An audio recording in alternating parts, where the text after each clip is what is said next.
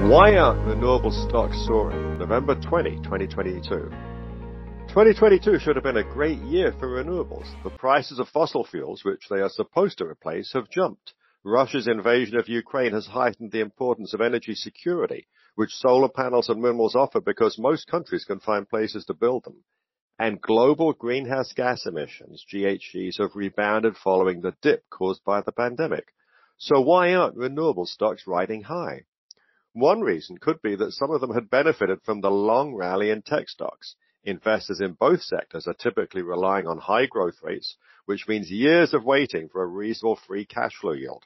Rising interest rates put a higher discount rate on those delayed future earnings. A more likely answer is that investors are becoming more realistic about the profitability of renewables. Germany's north coast is windy, but they and others scrambling to replace Russian natural gas did not bid up the price of windmills. Instead, they hoovered up every available floating storage and regasification unit, known as FSRUs, on the planet. The onshore pier, pipelines, and electricity lines for the first one were completed last week in a brief 194 days in Wilhelmshaven on the North Sea. They're also planning to build onshore import terminals for LNG, which have greater capacity than FSRUs. European LNG prices famously reached 10 times the US price earlier in the summer before dropping back to around 5 times now. European storage is full in preparation for winter. Dozens of LNG tankers are idling offshore, waiting for better prices before they unload their cargoes. Many analysts expect it'll be harder to replenish stocks for next winter, since Russian gas was flowing west through Nord Stream 1 for the first half of this year. Coal prices have soared as developing countries have been deterred from competing with Europe's new appetite for LNG.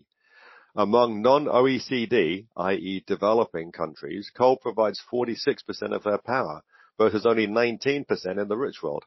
And developing countries are where energy demand is growing. China burns half the world's coal and relies on it for 63% of their electricity. They've even justified new coal plants as necessary for energy security. What's Chinese for chutzpah? Egypt is making government buildings and shopping malls turn their air conditioning up to 77 degrees Fahrenheit, thereby reducing domestic demand for natural gas so they can export more.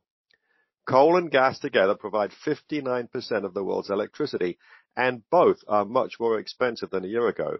It's as if the world had agreed on carbon taxes to improve the economics of renewables. There are numerous articles stating that solar and wind are cheaper than reliable energy, most of which predate the run-up in coal and gas. Renewable stocks should be soaring.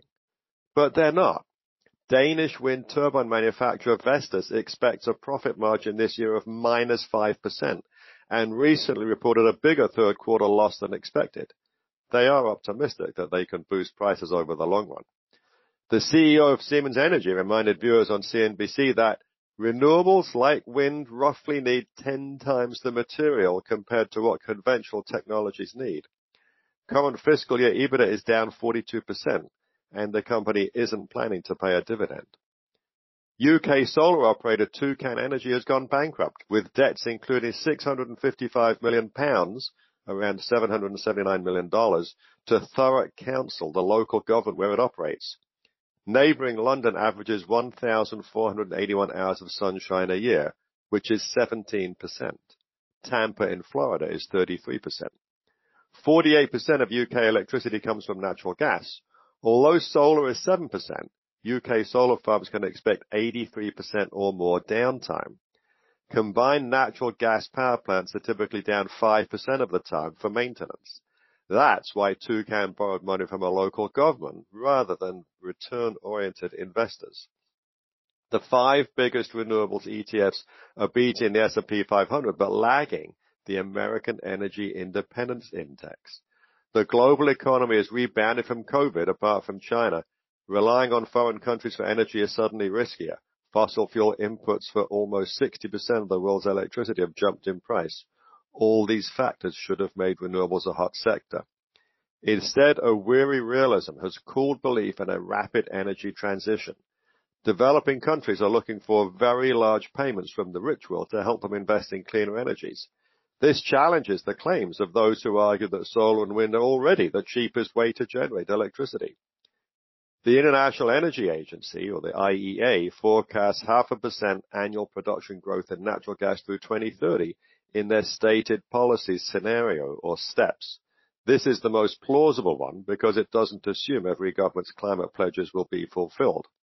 In their 2022 World Energy Outlook, the IEA expects unconventional gas production, i.e. shale, overwhelmingly US, to grow at 2% annually.